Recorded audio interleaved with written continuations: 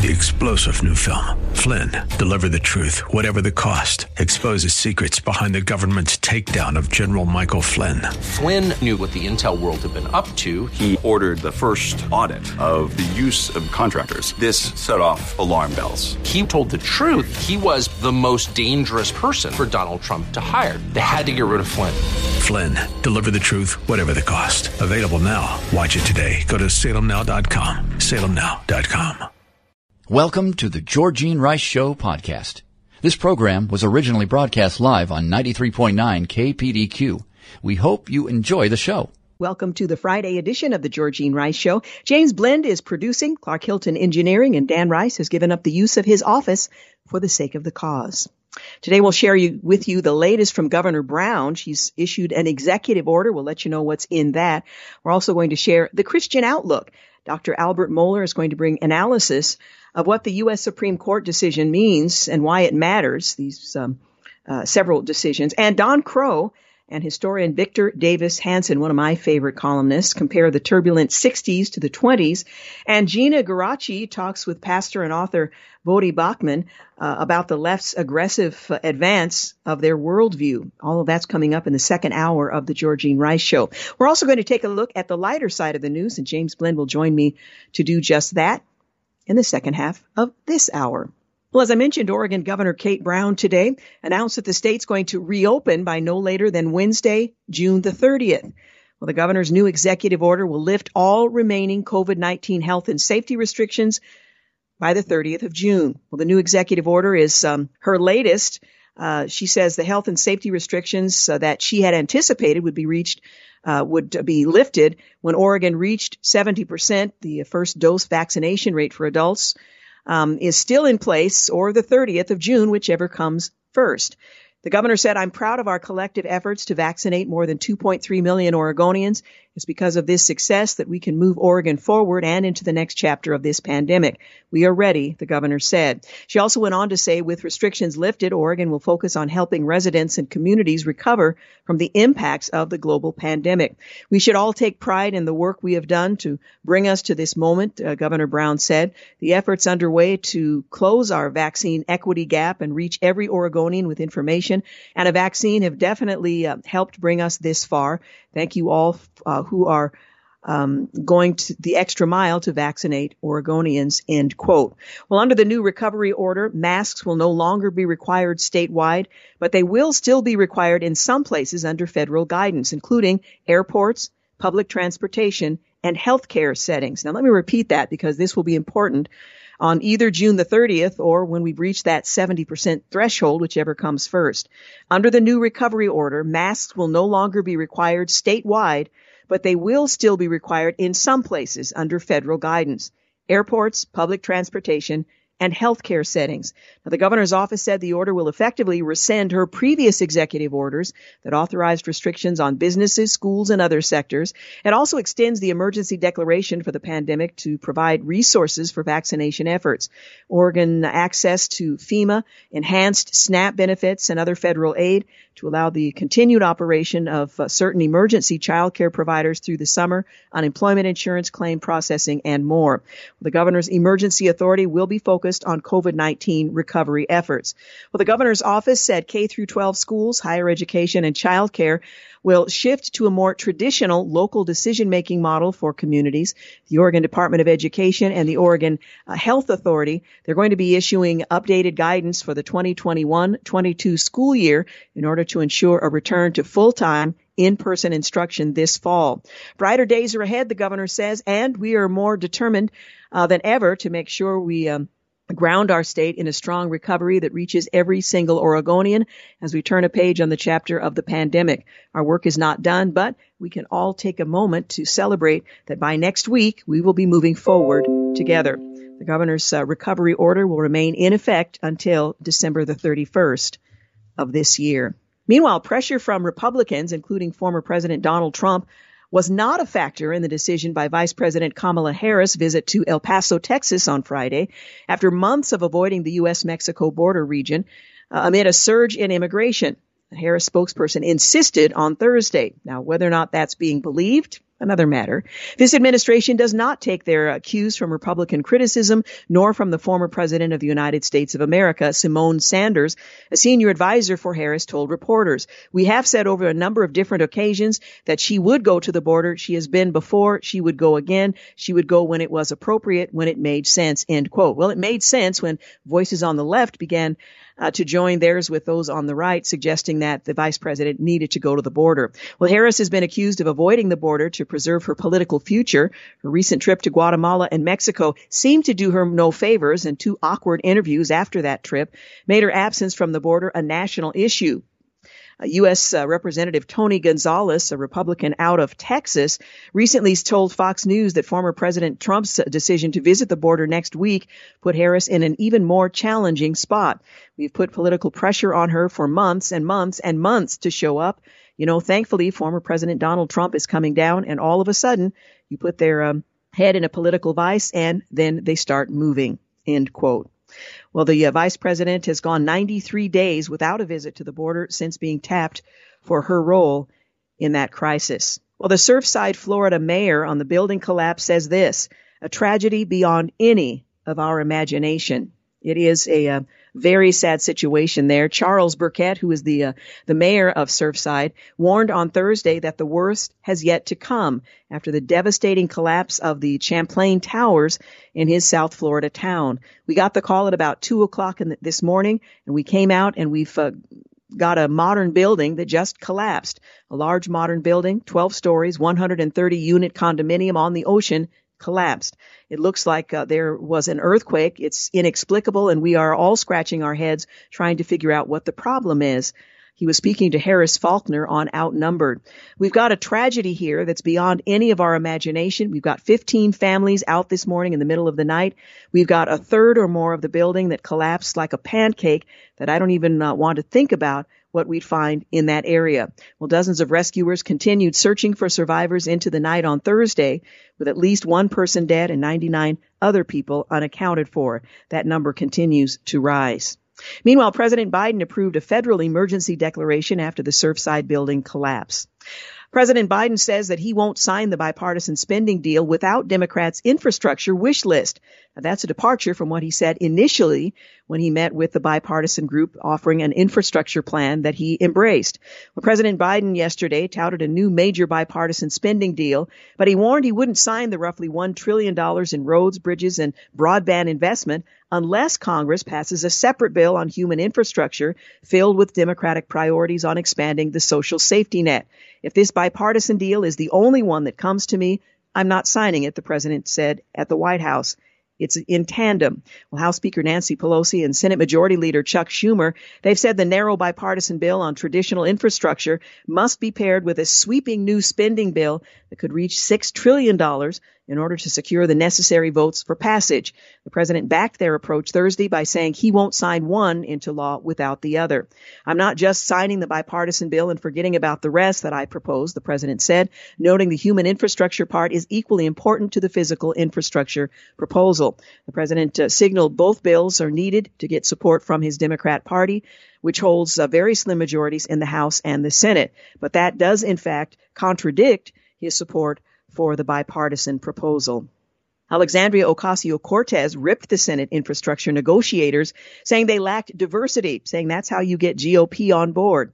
Well, Manchin won't commit to progressives' infrastructure wish list, putting passage in limbo. And Mitch McConnell observed Biden's tale of 2 press conferences soured the rare bipartisan optimism on infrastructure. In one, he embraced the initiative, the bipartisan infrastructure plan, saying he will support it. On the other, backtracking, suggesting that he'll only support it if the other side of his infrastructure plan is also passed. Well, President Biden's behavior at his news conference caused Creepy Joe to trend on Twitter, and an Illinois trio, they've been charged with beating and strangling a police officer over a traffic stop.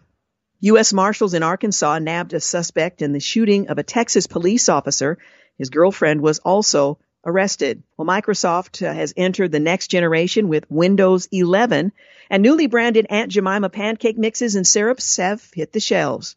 A fast food chain is offering teen managers $50,000 to combat their worker shortage, and FedEx has suspended service for 1,400 freight customers. You're listening to The Georgene Rice Show. We need to take a quick break, but we'll be back with more headline news. You're listening to The Georgene Rice Show podcast. It's aired on 93.9 KPDQ. Hey, welcome back. You're listening to The Georgene Rice Show.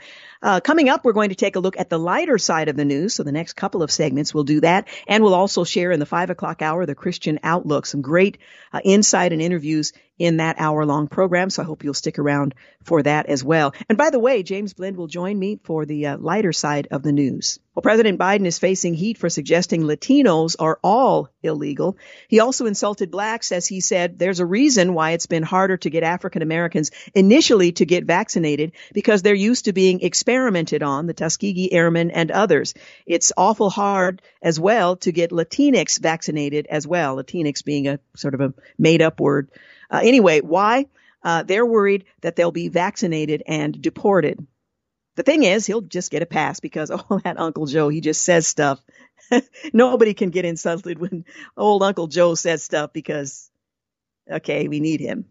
Well, Make-A-Wish Foundation rejected all non-vaccinated children. So a child that is dying who isn't vaccinated and all of their family vaccinated as well gets turned away as their final memory.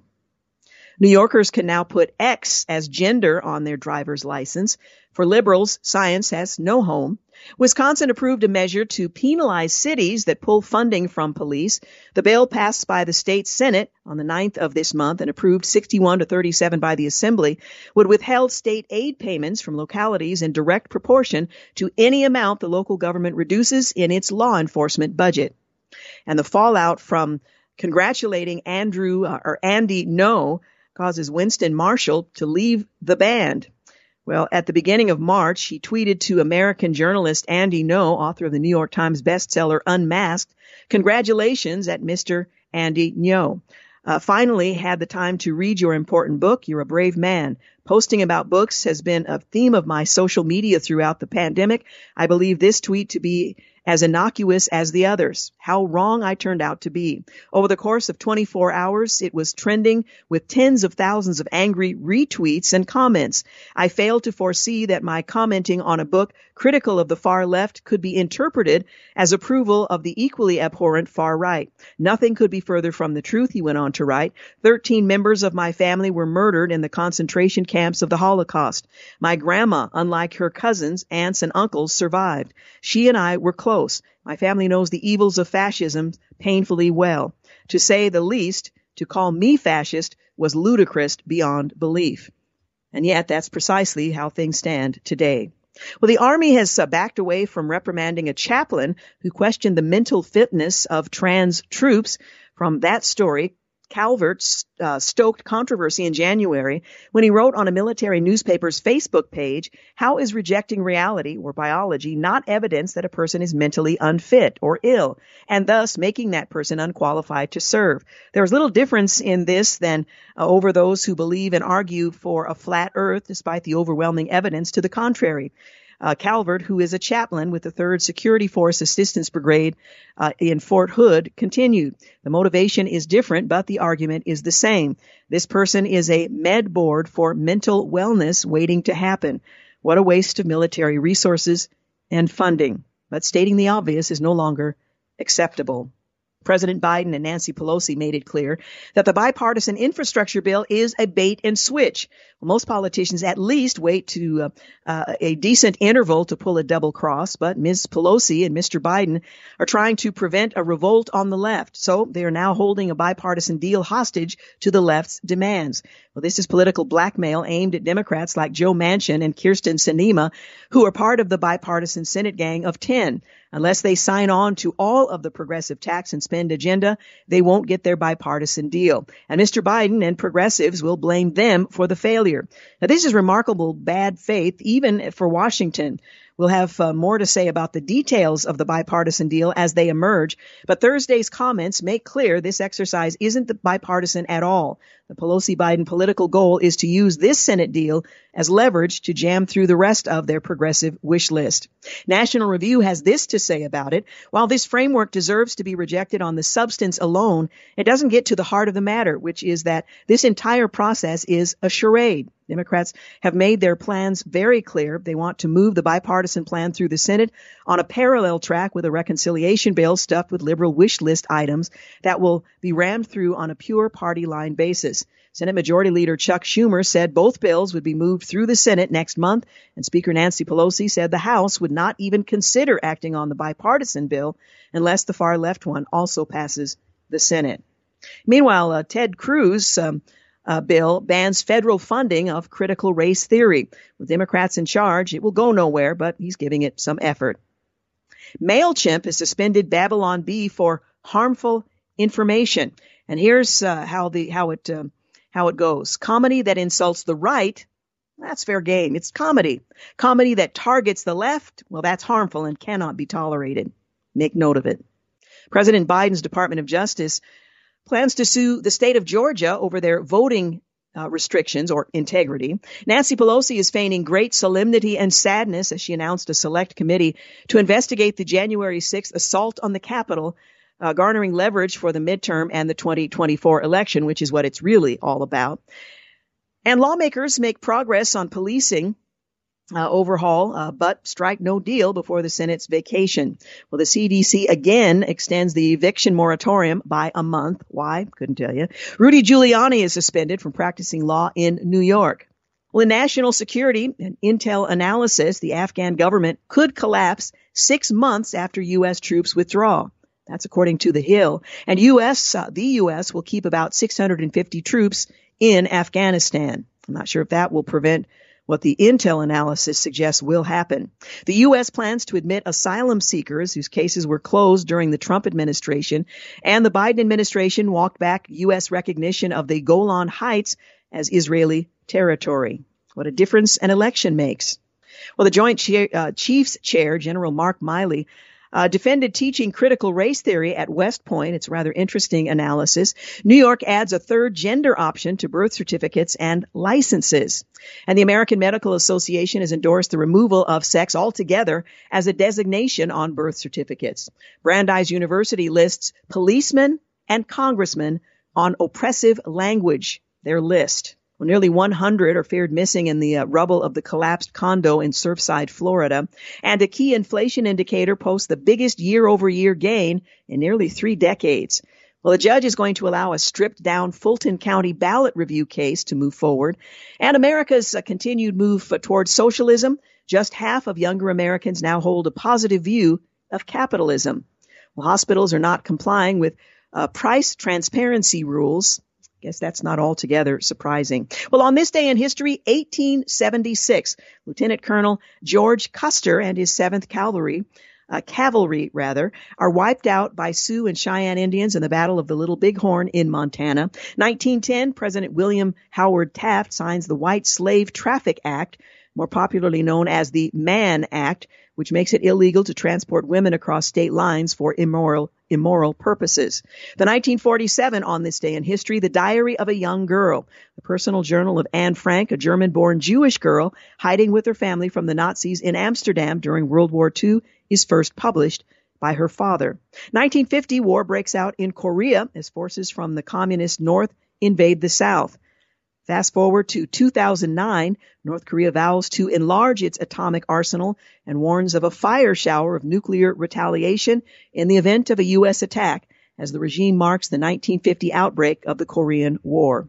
And finally, on this day in history, 2018, facing rising costs from new tariffs, Harley-Davidson announces that it would begin shifting the production of motorcycles sold in Europe from the United States to factories overseas. President Trump accused the company at the time of waving a white flag in the tariff dispute between the U.S. and the European Union. Well, trust in media in the United States has hit an all-time low. Americans don't trust the mainstream news media, which should come as a surprise to almost no one. However, new data from Reuters' latest digital news report shows the degree to which Americans don't trust the mainstream media, at least in relation to people in the rest of the world. The U.S. comes in dead last, ranking 46th out of 46. You're listening to The Georgene Rice Show. Up next, we'll take a look at the lighter side of the news. Stay with us. You're listening to the Georgene Rice Show podcast. It's aired on 93.9 KPDQ. Hey, welcome back. You're listening to the Georgene Rice Show. James is going to join me in just a moment. We'll take a look at the lighter side of the news. But I did want to share this breaking news story. Derek Chauvin, the former police officer, has been sentenced to 22 years in prison for the murder of George Floyd. That was earlier today. He was found guilty in April of second-degree murder, third-degree murder, and second-degree manslaughter. The former police officer is seen in a video at the arrest kneeling on Floyd's neck. We all are familiar with that image. He spoke briefly during his sentencing hearing on Friday. I want to give my condolences to the Floyd family, Chauvin said. There's going to be some other information in the future that would be of interest, and I hope things will give you some peace of mind, he added. Before he was sentenced. Well, just ahead of the hearing, Chauvin's post-verdict motion for a new trial was denied by the Hennepin County District Court Judge Peter Cahill. Cahill ruled on Thursday night that Chauvin failed to demonstrate the court abused its discretion or committed error, such as that the defendant was deprived of his constitutional right to a fair trial. Also want to remind you, coming up in the second hour of today's program, we're going to share the Christian Outlook. You'll hear from Dr. Albert Mohler, Don Crow, historian Victor Davis Hanson, and Vodi Bakum about the left's aggressive advance of their worldview. All of that coming up in the second hour of the Georgene Rice Show. Well, James, welcome. Thanks for joining us. Thank you. It's nice to be able to step out of the oven for a moment and return back in and of course, the old line about this weekend, everyone's saying, well, it's a dry heat. Yeah, it's a dry heat in the oven as well, but you can still get it. I was going to say, you can bake it. You can bake a turkey in dry heat too. Absolutely. I'm going to leave that alone though, because baking a turkey, I could go so many different directions, but I'm not going to because I'm now 65. I'm more mature, and I can handle that kind of opening and not go with it. Really? Since when? Well, just since I turned 65. I'm much wiser now. I mean, I'm just oozing wisdom. I haven't actually physically seen you, but when I do see you in a couple of weeks and we start broadcasting live from the studio, it's a little messy. I'm just oozing wisdom, so be prepared. That's 2 weeks from today. Yeah, I'm getting excited. I'm kind of I gotta be honest, I'm kind of counting down. Yeah, I'm making a checklist though. Okay, check 1, brush teeth. Check 2, all the stuff that you may or may not have done every single day of the pandemic. I'm just saying. I'm next on the working through work clothes that still fit stage, figuring out which of those are which. Yeah, that's on the list too, of figuring out. Now, what went with that? I know I wore things when I went into the office. I just can't figure out what they were. I mean, I've gone into the office a handful of times in the last year and a half, but I can assure you that pretty much all times it's been like T-shirt and jeans. So I really actually have to look for quote unquote work clothes. It's somewhere in the house. We'll find it. Yes.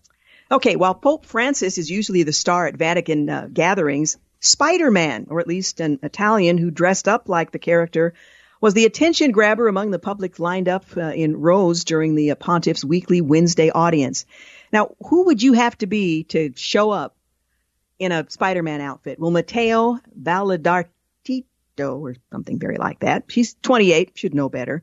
Donned the comic book and movie superhero outfit to cheer up hospitalized children, like those at the Vatican's pediatric hospital, which he planned to visit later in the day.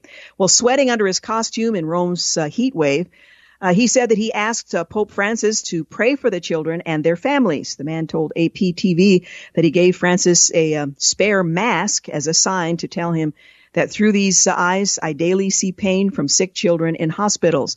Well, he said with a costumed arm, he reached out and touched the Pope, who wore no mask, against COVID-19 on the back of his arm as he greeted the pontiff. He also said it was very exciting because Pope Francis immediately understood his mission.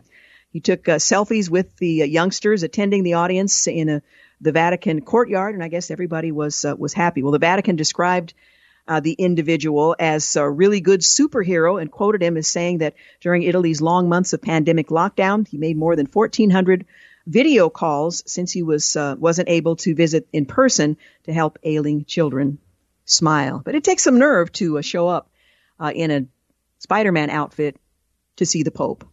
Yeah, I mean, I'm thinking he just seems more of a Batman type. I have no idea. I'm making that up, well, but maybe so. I don't really know. You know, Marvel versus DC, it's the battle that never ends. So I don't know. He could be a DC guy. You just don't know. Yeah. We may never know. Nope. Well, a woman wore a Hawaiian shirt to 264 Zoom meetings and no one noticed. Now, which is more brazen, Spider-Man in front of the Pope, or 265 Zoom meetings wearing the exact same shirt?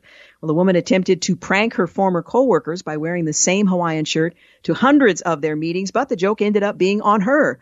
The resident of Washington, D.C., whom Inside Edition identified only as Jackie, said she wore the shirt 264 remote meetings between the 2nd of April of 2020 to June 16th of 2021. I was like, wouldn't it be funny if I wore this shirt again? Like that'd be a funny joke and everyone would say something. Well, sadly, no one said anything. And then she thought, well, I'm going to keep doing this until someone notices, and no one ever did.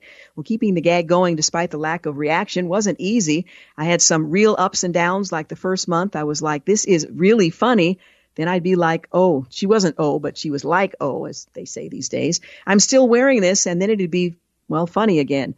She wore the same Hawaiian shirt, 264 Zoom meetings. The reaction was not what she expected. When she told her team that she had been wearing the same shirt, they didn't know that what she was talking about. They hadn't noticed. I mean, who pays attention to what people are wearing in these meetings unless something untoward happens? The intern literally said, on purpose? So there's that. Kind of backfired. Well, based on recent TikTok post, Jackie seems more surprised that people are noticing now. However, she told Inside Edition she has yet to wear the shirt to her new job, which apparently she has now started. So have you been wearing a variety of things in your meetings, James? Yeah, you know, it's kind of funny there. I was thinking about this as you're talking about the story, and I do keep a work-type T-shirt, not T-shirt, but a button-up shirt, not too far from me here in the office, just in case a Zoom meeting pops up. But, and they do sometimes on a semi-moment's notice. But, I have, as for fun, when we've had like back-to-back Zoom meetings, I've changed my shirt in between those two meetings to see if anybody would notice that. And? It was picked up every time I did it by the same person on our staff. Yeah, you might want to give this girl a call and give her some pointers on how to be noticed. I guess so. Or the coworkers' observational skills, I guess. Well, there you go. Firefighters broke through a wall in New York to rescue a 14-year-old girl who was trapped inside a clothing store dressing room that used to be a bank vault. Whoa! And whose bright idea was that? Well, the Port Jefferson Fire Department said crews responded alongside the Terryville Fire Department in Suffolk County, Police Department, and others. The teenager said that she had been shopping with her family when her 7-year-old brother pushed the propped steel vault door that leads to the changing area closed with her on the other side. And this is a really bad idea for whoever the retailer was. Her family and the store's employees soon discovered that the door would not reopen. Well, the girl's mother called 911, and the rest of the story I suppose you can imagine. But apparently they had a vault for their dressing rooms. The door was never intended to be closed, but it could be closed. And then you had one of their, what would have been a patron, I suppose, or someone shopping and perhaps making a purchase, being locked inside and having to be retrieved by law enforcement and firefighters. Again, from the Institute of Bad Planning. Not a great idea. Well, a British teenager has folded 1,000 origami cranes in 9.5 hours for a Guinness World Record. Now, this might have been surprising a year and a half ago, but you think about a teenager who's been deprived of the opportunity to attend classes with his classmates, his or her classmates. And I guess this isn't quite as surprising as it might otherwise be. He unofficially broke the Guinness World Record by folding the 1,000 origami cranes in 9 hours and 31 minutes. It's Evelyn Chia. Folded the paper birds at her parents' restaurant, Chinatown, and reached her goal of 1,000 in 9 hours and 31 minutes. I didn't take any rests, not to eat, drink, or go to the restroom, she says. The record attempt served as a fundraiser for a charity group which supports healthcare workers. She said she decided to seek the Guinness title after learning the current record stood at about 12 hours. And she thought, I can take care of that. So another record being broken by an isolated and bored teenager. That's how it always works out. Hey, we need to take a quick break. We'll be back. You're listening to The Georgene Rice Show. You're listening to The Georgene Rice Show podcast. It's aired on 93.9 KPDQ. Hey, welcome back. You're listening to The Georgene Rice Show. A reminder, the Christian Outlook in our second hour. Well, a mall in Hong Kong broke a Guinness World Record when it commissioned the building of a Rubik's Cube measuring 8.2 feet on each side.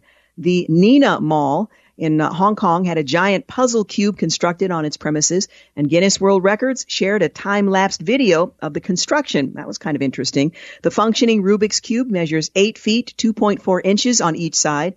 The previous record holder, created by British puzzle maker Tony Fisher, measured 6 feet, 7 inches on each side. So if you happen to go to Hong Kong, you might want to check that out in the mall. And a British man and his wife, who is nearly 2 feet taller than him, were awarded a Guinness World Record for greatest height differential of a married couple. Now, James and Chloe Lusted, they married in 2016. They were awarded the Guinness record in the different sexes taller women category after their heights were verified at 3 feet 7 inches for James and 5 feet 5 inches for Chloe, a difference of 1 foot 10 inches. Well, James Lusted is 33. He's an actor and TV host. He met Chloe, 27, a teacher, through friends in 2012. He was born with the dystrophic dysplasia, a rare type of dwarfism that affects bones and cartilage development. Our love story has taught us and taught others that you can't judge a book by its cover, and just to love the person no matter who they are. I don't think you can choose who you fall in love with, Chloe Lusted said. I'm going to leave that statement alone because I think there's an answer to that often misused line. But anyway, there's even a category for difference in height.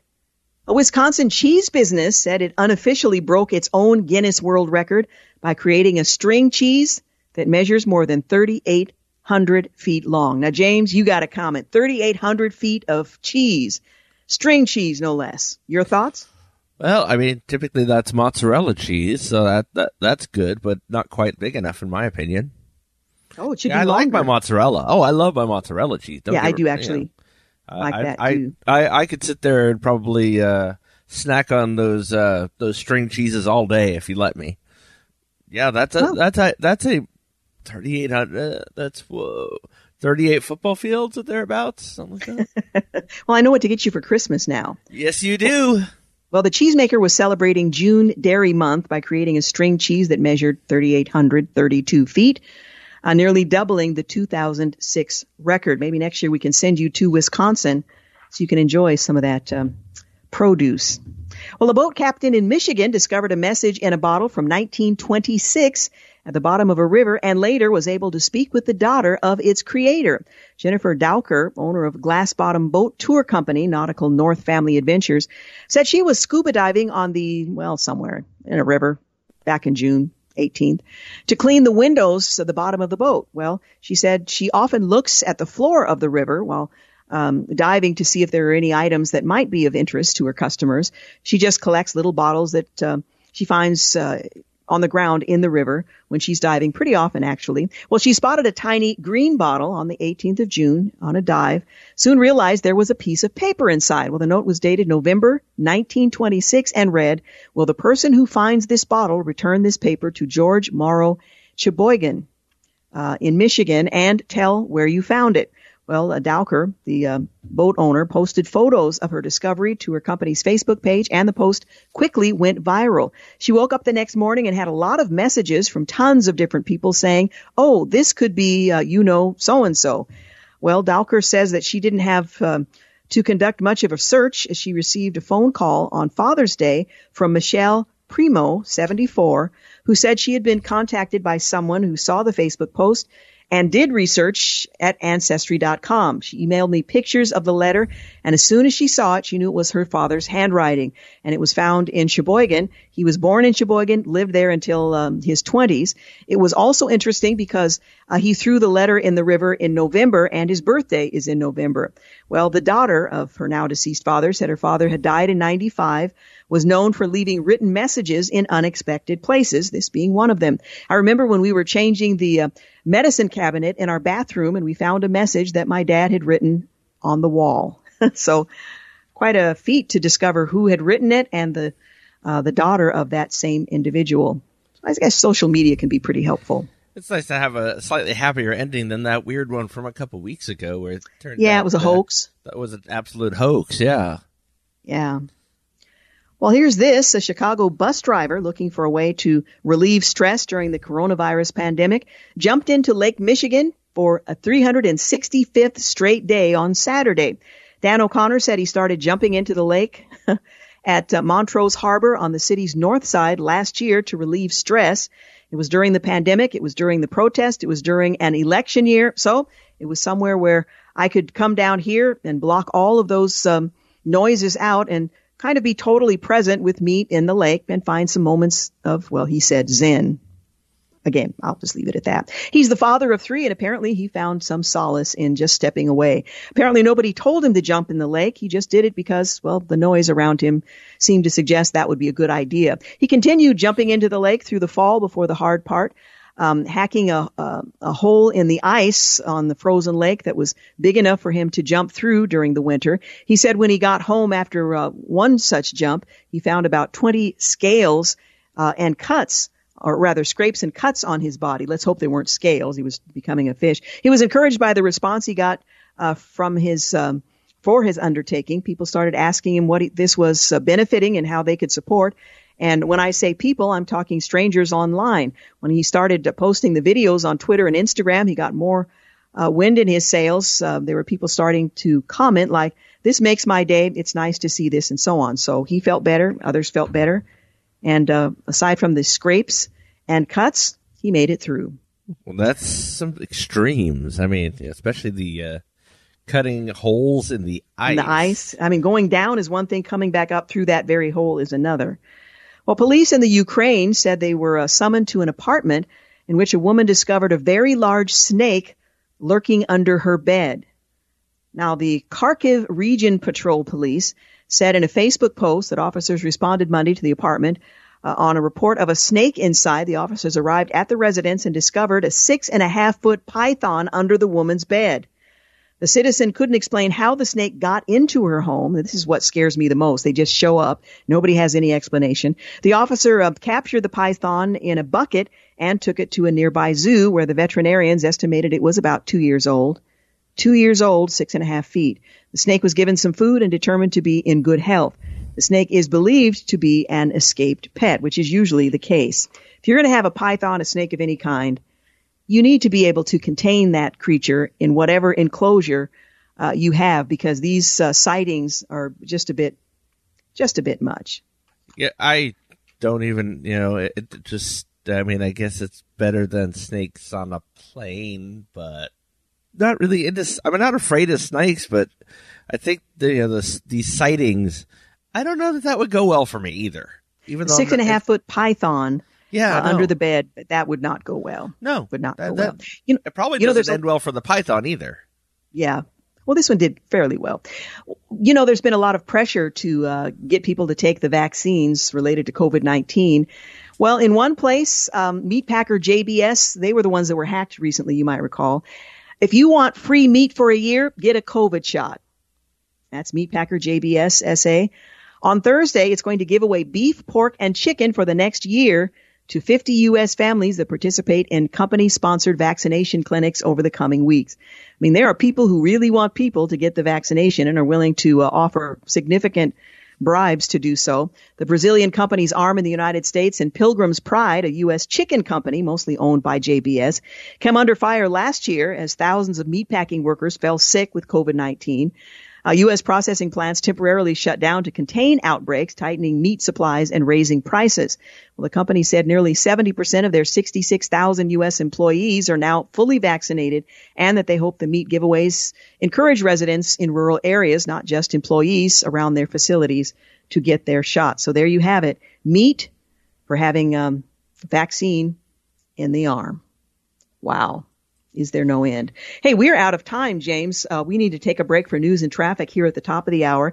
When we come back, you'll hear the Christian Outlook. Dr. Albert Mohler, Don Crow, Gino Garcetti, and Vodi Bakum all will be featured with some great topics. You're listening to The Georgene Rice Show. Thanks for listening to The Georgene Rice Show podcast.